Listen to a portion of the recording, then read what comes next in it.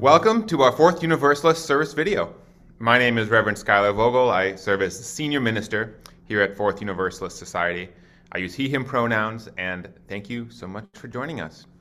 What follows are selections from our service on December 12th, 2021.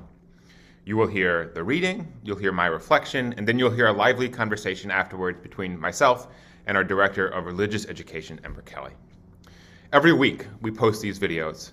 We are invited to check them out either as a video or an audio podcast. We'll post them on our website, our social media, and they're at your favorite podcast streaming sites. If you like what you see, we hope that you'll share them on social media. You'll post a positive comment or review, a like, a share, and subscribe so that we can make sure that the Fourth Universalist spirit and message goes as far as it can. Finally, we acknowledge that our commitment in so much of what we do at Fourth Universalist is the work of anti-oppression, anti-racism. And so we acknowledge that this congregation is located on the ancestral land of the Munsee Lenape people. We seek to acknowledge this so that we can continue our eighth principle work and make our congregation truly what it can be. Thank you for watching. We begin with our reading. This morning's reading is by the Unitarian Universalist minister Robert T. Weston, who served the First Unitarian Church of Omaha for many years. It is entitled, Cherish Your Doubts. Cherish your doubts, for doubt is the attendant of truth. Doubt is the key to the door of knowledge. It is the servant of discovery. A belief which may not be questioned binds us to error, for there is incompleteness and imperfection in every belief. Doubt is the touchstone of truth. It is an acid which eats away the false. Let no one fear the truth, that doubt may consume it, for doubt is a testing of belief. The truth stands boldly and unafraid. It is not shaken by the testing. For truth, if it be truth, arises from each testing stronger, more secure. Those that would silence doubt are filled with fear. Their houses are built on shifting sands. But those who fear not doubt and know its use are founded on rock. They shall walk in the light of growing knowledge. The work at their hands shall endure. Therefore, let us not fear doubt, but let us rejoice in its help. It is to be the wise as a staff to the blind. Doubt is the attendant of truth. After finishing a book, it often takes time, I've found, for my feelings to emerge. It's like a whale coming up for air. Emotions linger beneath my knowledge and sight, and then all of a sudden they surface, knocking me off guard. This happened several weeks ago, and to my surprise, it was an academic book, very matter-of-fact, subtle, almost banal. The book explored the life of Jesus' followers directly after his death. It's aptly called When Christians Were Jews. It explored questions like, how Jewish were the early Christians? What did the Jewish establishment think about them? What did the Romans think of all of this? In answering these questions, the author compares and contrasts the Gospels, the writings of Paul, historians like the Jewish scholar Josephus, and all the available archaeological evidence that exists. They work through small details of all of that to find those answers. For example, one small detail was that when Jesus got angry at the moneylenders in the temple, the author wonders, does this suggest that Jesus and his followers were opposed to the temple and the Jewish establishment, the heart of Judaism at the time? The answer was probably no, but we learn too that contrary to the gospel stories, Jesus could not have made such a scene in the temple as the Gospels suggest. He could not have shut down the temple because the temple was absolutely massive. Think multiple city blocks, Penn Station, crawling also with Roman guards. He and his disciples would have been shut down immediately. There's also the question about the Jewish establishment. The Gospels speak of a whole emergency council summoned of Jewish priests gathering to deal with Jesus when he arrived in Jerusalem. But historically, we know that Jesus was arrested during the Passover, a time when thousands of pilgrims descended upon the city of Jerusalem and the holy sites. History tells us it would be absurd to suspect that the Jewish priests dropped everything, one of the biggest times of the year where they had so much to do, to all gather together, arrest and try, and send this guy off to the Romans and deprive themselves of all their responsibilities. Why would they not have simply arrested Jesus and waited for everyone to leave, for the holidays to be over? There are other thorny questions that this book wrestles with when it comes to the Gospels. If Jesus was so dangerous, why didn't the Romans go after his disciples? Certainly, they could have been arrested and executed too. They weren't hard to find. And how did Jesus have massive crowds welcoming him in to Jerusalem, celebrating him, and then all of a sudden they're all gone, and there are massive crowds calling for his death? It makes no sense historically or logically if we take the Gospels at their word. What I had when I was reading this, I realized that with great subtlety, the author quietly and unintentionally, but devastatingly, undermines the four Gospels. Now, it's logical, of course, because if we study what the Gospels are, we know that they were written generations after Jesus' death. The writers themselves were not present for Jesus' life and didn't know people who were. They were relying on stories being told and retold, scraps of papers and imperfect manuscripts. And they also lived very far apart. Scholars even suggest that Mark, the Gospel of Mark, was written all the way in Rome, far away from Israel. We can think of a game of telephone, but over decades and across continents. They, like us, these writers of the Gospels, would not have necessarily known of the complexities of the physical plant of the temple, how many entrances and exits it has, or the kind of rituals that would have happened there, or where the Romans guards were, or what the priests' schedules were like during Passover that would have prevented them from holding a massive trial of Jesus during that time. How could they, generations later, continents removed? So several days after finishing this book and sifting through all these questions and these details about the Gospels, this subtle questioning of the gospel truth, feelings whale-like emerged within me. And what I realized I was feeling was a form of grief. I didn't realize it immediately, but it started to weigh on my stomach, gradually moved through my heart and finally up through my conscious mind. I was grieving because I started to think about how simple it seemed to be to deconstruct the most sacred texts of the Christian religion. I was sad because it seemed that they could be so easily dismissed and reduced by simple historical facts.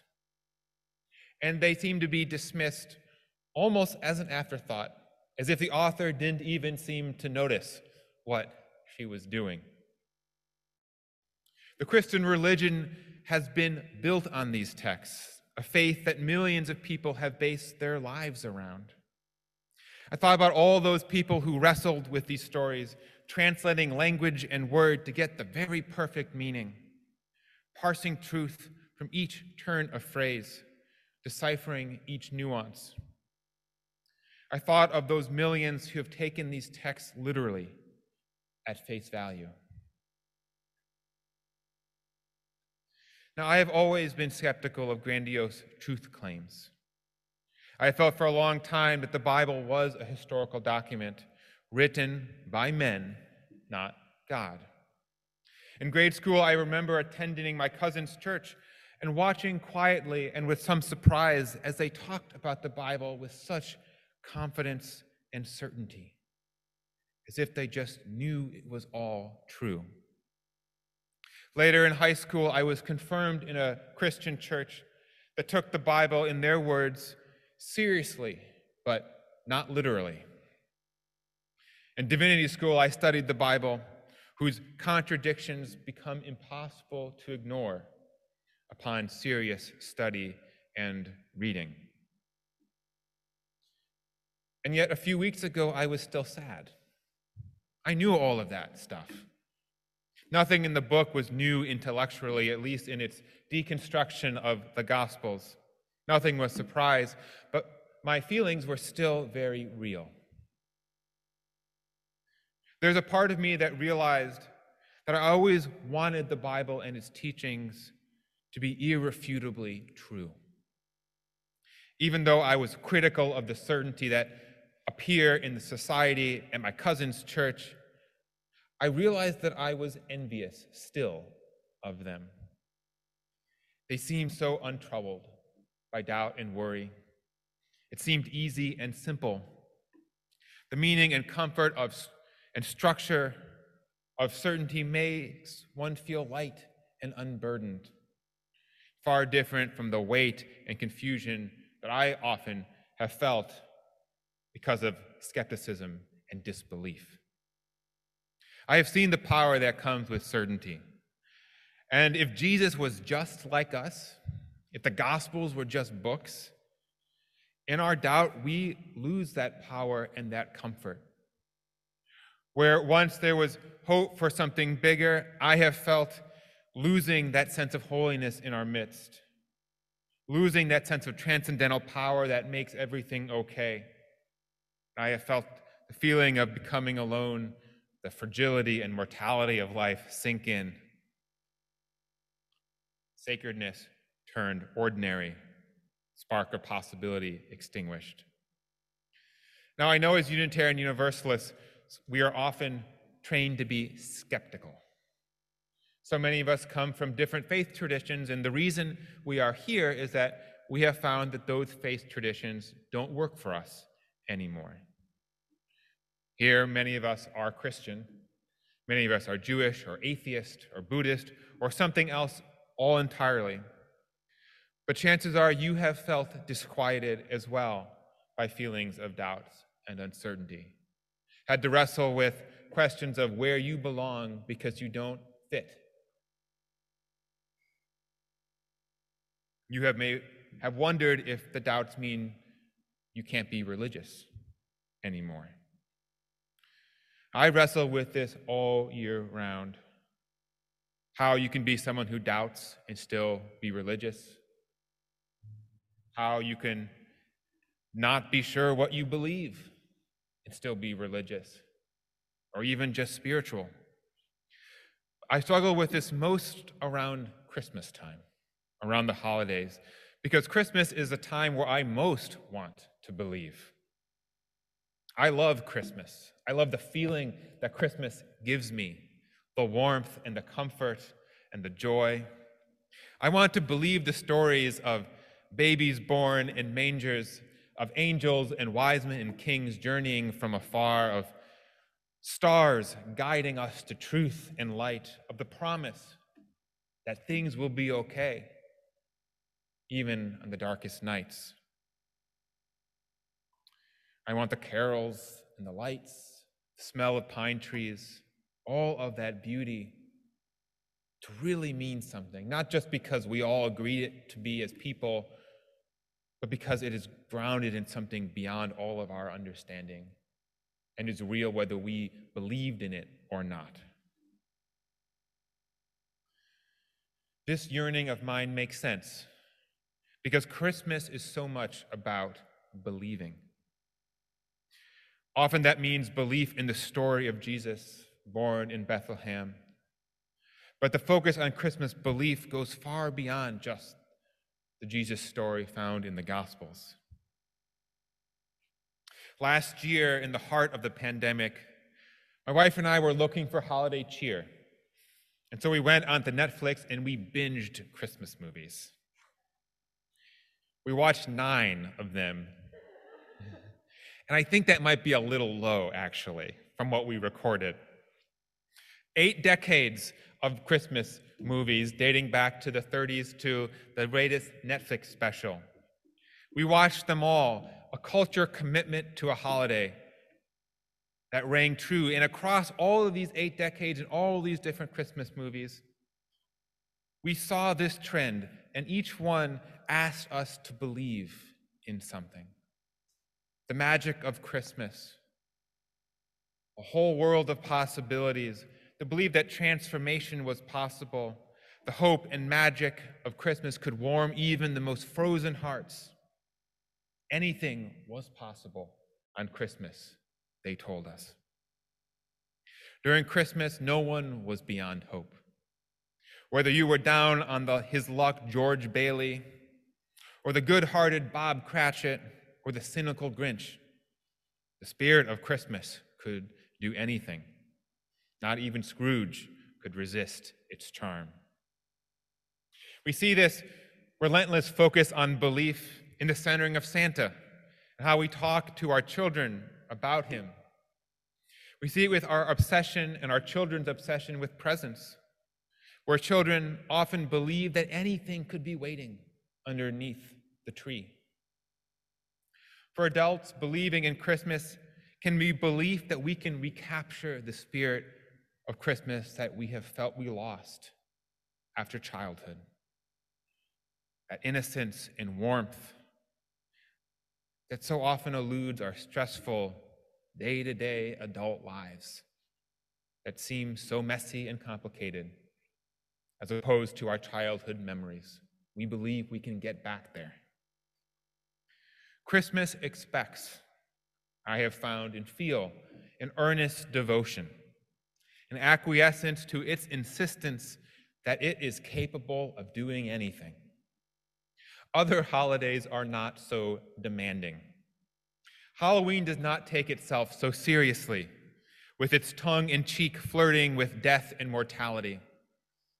Thanksgiving limits its faith to humanistic notions of gratitude and family. But Christmas asks more. And while some embrace its expectation of belief easily, for others it can almost feel non-consensual, impossible to avoid, and full of opinions about what you should do and how you should believe. If you are a disbeliever, whether in the Gospels or on your own religious background or in Christmas, if you are a skeptic, it can make this holiday hard. You should know that you're not alone in that. You should know that it takes courage to ask questions and seek better answers and sit in the friction and tension that happens when we have the integrity of our own beliefs, our own values, our own sense of self that butts into a culture, a society, religious traditions that tell us something very specific. I have to hope that deeper wisdom, deeper happiness comes not from untested equanimity, but from long struggle. I cannot believe that the gifts of certainty, often those tidings of comfort and joy, are exclusive to true believers alone. Belief and certainty make it easier to get them, perhaps, but not the only way to get them. For those in disbelief, for those who sit in the friction and tension between belief and disbelief, between doubt and certainty. The road may be harder and more fraught, requires more self-reflection, more experimentation, more risk tolerance, and taking more time and finding comfort and joy wherever we can. But when we arrive, we have to hope the path of disbelief, of uncertainty, leads not always to certainty, but to wisdom. There, we hope, we will find that the songs of Christmas sound just as sweet. The beauty of any newborn child, holy or ordinary, shines just as bright. And that the ancient, flawed stories of the gospel, Christmas or Easter or otherwise, inspire us precisely because they are so human. These are gifts born of truth, not certainty, born of doubt and thoughtfulness rather than tacit belief. But they are no less brilliant, no less inspirational, and no less beautiful. May we learn this Christmas to love these gifts for this holiday and for all year round. May we believe this, at least, and be glad in it. May it be so, and amen. Hi, everybody. My name is Ember Kelly. I use she and her pronouns, and I'm the Director of Religious Education here at the Fourth Universalist Society. It's so good to be with you all. And Reverend Schuyler, it's good to be with you as well, especially as we approach your family leave coming up. Yes, it is. This is outside of my Christmas homily. This is the last reflection we'll be doing together until the end of March. So people are going to get to see some different faces in the coming weeks. It's going to be an adventure getting to. I think I'll have to record all of the introductions myself. I've gotten used to having you to help me.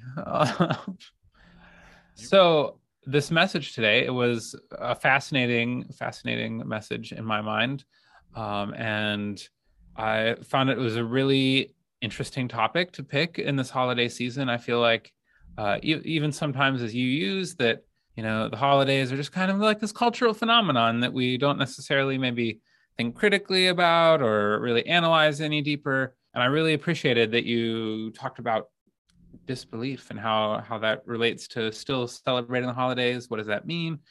I think it was a really interesting message. Thanks, Ember. Yeah, I've been thinking about it a lot. I think particularly in relationship to the other holidays that precede it. And I talk a little bit about Thanksgiving and Halloween and how they each have their own kind of character, but Christmas really has sort of a relentless earnestness to it that the others lack, and it's an earnestness that focuses on believing, whether it's sort of the Christmas holiday movies to the birth of Jesus. There's a real focus on do you believe this? Can you buy into it? This sort of magical time, and for those people who struggle with belief, I think it's a really interesting thought to think about kind of what we're being asked to do here and how much that should matter, because a lot of us just kind of neglect that, but the way that Christmas has been created in our culture, it's all about belief. And Santa too, right? Santa is all about belief, whether you believe in him or not. So you mentioned a text that you really drew from for this message. What was the name of that one again? Yes, When Christians Were Jews, which is a book by Paula Fredrickson. And I've been reading independently of Christmas. It's a book that explores the first generation after Jesus, and so it looks at a lot of the beliefs of that community and communities really. But what was the relationship to Jesus? What was the relationship to Judaism, to Romans, Were the Romans and the establishment Jewish population? What was the relationship to these people who were following Jesus? And it gets into a lot of very big questions and a lot of very specific ones. But I think as I was reading it, it was both very interesting to parse through the larger questions, but also the more specific ones, which I talk a little bit about in my reflection. That seems so inane to be unimportant, but I found them, as I talked about, striking because those little details are so important, right? The size of the temple, the way that the Gospels claim that Jesus shut the temple down. When the temple was as large as just a massive structure with many, many entrances and exits. The idea that Jesus and a few people could shut it down is absurd. And yet, the way that I perceived the temple, it was like a small place for most of my life, and I think it forces us to wrestle with, okay, so if the gospel writers, who we know did not know Jesus, who lived across the Mediterranean, who were relying on sources from people who may or may not have been there themselves, and often relied on each other, what does that say about what Christianity is? What does it say about what religious belief is? What does it mean to be a faithful person if so much of the source of our faith is inconsistent and clearly historical? So there's a lot that you could say about these things, and I try to distill it in sort of a clear way based on my own emotional reaction to reading it as a Unitarian Universalist, but also as someone who cares deeply about the Christian story and grew up with it and still. I joke with my wife that I try to read, for someone who's a Unitarian Universalist, I spend time reading the Daily Office on a regular basis, which is not a you thing to do, and it's someone who certainly is a fan of Christianity. So I think it's, what does it mean if we're not taking stuff literally? How do we take it seriously, and how do we not fall into sort of a religious existentialism where it's like, why does this stuff matter anyway if it's all just made up? Yeah, well, and I think that that's an area where we perhaps have something in common, that we both kind of exist in this weird belief-disbelief continuum that, you enjoy something like the Daily Office. I enjoy, high church liturgy. I love our beautiful building.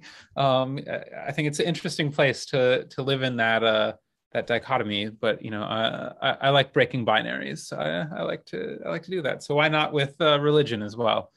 It doesn't always have to be simple. I know when I was talking with a few folks in Vietnam about that I was going to come back and do church work, and they're like, Ember, you don't strike me as remotely religious. Are you sure that you even believe in God?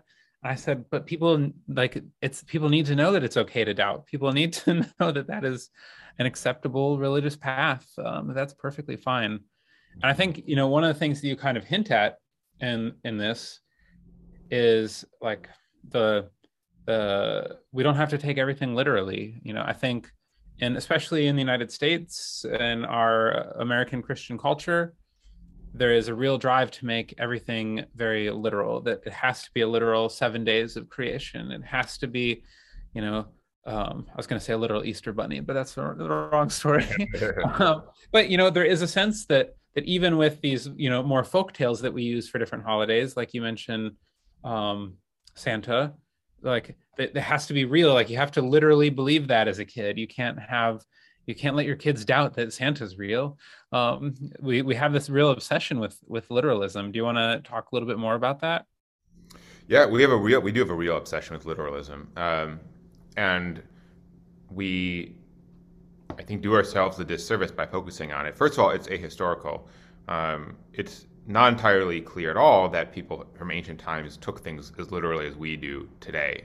When we talk about people who, believe the scriptures are literal in every single word, it's not clear at all that early Christians, or really early anybody, understood the stories and myths of their religious practice as literally true.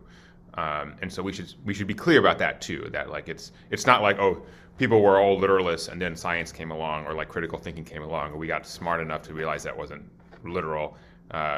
People were taking these things as sort of imaginative constructs for a long time. I think the danger that we face as a society and as people who identify as religious, whether we are evangelical Christians or Jewish or Unitarian Universalists, is that by equating literalism with religiosity, we build our religious house on sand, because we know if we do any study of the Bible or of the Christian tradition or the Jewish tradition, we know how much it has been impacted by human beings doing things as imperfectly as we do them today. And if our faith or our relationship to our religious tradition is grounded on that stuff, the minute we start doing any kind of thinking or learning about it, it's going to fall apart. It's the fact that the Gospels are wildly inconsistent with each other, contradict one another, are historically inaccurate in so many ways that are easy to disprove, should not threaten someone's Christian faith if they're grounded in a world where literalism is not religiosity. But it is only in a framework of a religious culture that equates those two, that a minister getting up and saying, hey, the Gospels got a lot wrong, whether it's the size of the temple, to like how Passover was celebrated, to like the larger truths, right, of like, the miracles, right, where, it's only in a culture that isn't comfortable with something other than literalism that becomes shocking, right, to have a minister get up there and be like, the Gospels, maybe not 100% true, because our faith should be grounded in something deeper. And the question that we don't get into, right, because you can only give so much time in a sermon, right, is if not historical truth, if not literalism, then what, right? What are you then grounded in? And I think that's something that Unitarian Universalists really wrestle with themselves too, and sometimes miss, right? There's some loss in mourning, which is I talked about in my sermon too, right? Of like something very comforting about certainty, about literalism, because you don't have to work at it. It just is. The world suddenly makes sense. And it's scary and it's disempowering to feel like it may not always make sense. And so that's part of what keeps people, I think, in this binary too, is that it's easier and it's comforting to feel like the Bible is unquestionable. I mean, I definitely understand that feeling. I think about, despite the trauma of growing up believing that the world was imminently coming to an end, not because of climate change, but because, they were going to build the temple again, and then Jesus was going to come back and rapture everybody, and et cetera, et cetera. But there is an element that sometimes I miss that certainty that I was 100% sure that I was right. And I think, I had this religious journey that took me out of evangelicalism, but then I tried to be more certain. So I went for like the more Reformed, the Calvinist traditions that had a little bit of history to them, and like tried to be very logical. But then I abandoned that to become Catholic, because I was like, I need the real certainty. Like they say they got the Pope, like I gotta just believe them. It's certain. Like they have history all the way back. Like we can just go with it. I had to have the certainty, but then finally I just that broke. That I couldn't. Like I didn't. Certainty didn't bring the peace. The certainty didn't bring. It brought a false sense of peace. And I think that a lot of that literalism is a very American tradition, but I think it's also really present in like American evangelicalism, and we see it now with a lot of people. There's a whole movement. I guess I was apparently part of a movement without realizing it, like of deconstructing your faith, and that's a thing that people have pretty much often abandoned their faith because it became an either or choice, that they either have to believe everything literally or they just walk away completely. And I think, a UU space is a space where you can maybe find a little bit of a different path forward, that you can have some level of religion without having certainty, perhaps. That's absolutely right. I think that is a wonderful and beautiful summation of what Unitarian Universalism is. It's often full of people who are willing to face the realities of what religion and history are, and to embrace their doubts, whilst not giving up on religion, while still saying that there's something valuable in this. And some part of me and us want that and need that, and doesn't even have to have words to it, right? Like it can just be things like, there's something power in community. There's something power about meaning making. There's power in making the world a better place. Even the ritual of gathering on Sunday and the familiarity of religious spaces and services are really attractive to a lot of people. And so I think Unitarian Universalists are people who so often come from other traditions and say, this isn't the right fit. I can't, in good conscience, right, abide or agree with what's being taught there. And so they look around for some other place that lets them really be who they are with all their doubts and uncertainties, not to throw all the religion out. Although we do have people in our spaces who do say, I'm not religious, I just come here for a different reason. But we're not a space that demands a particular way of being beyond sort of a basic commitment to love and justice. And that can give people the space to be religious but not literal, right? To be religious while acknowledging what is historical reality, which is that religions are often made by human beings. And if you don't like that truth, that's your journey to take, but it's just the reality of the situation. It's just true. So you can deny it, but that's going to be hard to be a UU in that space then. And so a lot of us have wrestled with that, often painfully, to come in, like you're saying, Ember, to come from a space of, where do I fall into this certainty spectrum? How do I relate to a need for that certainty?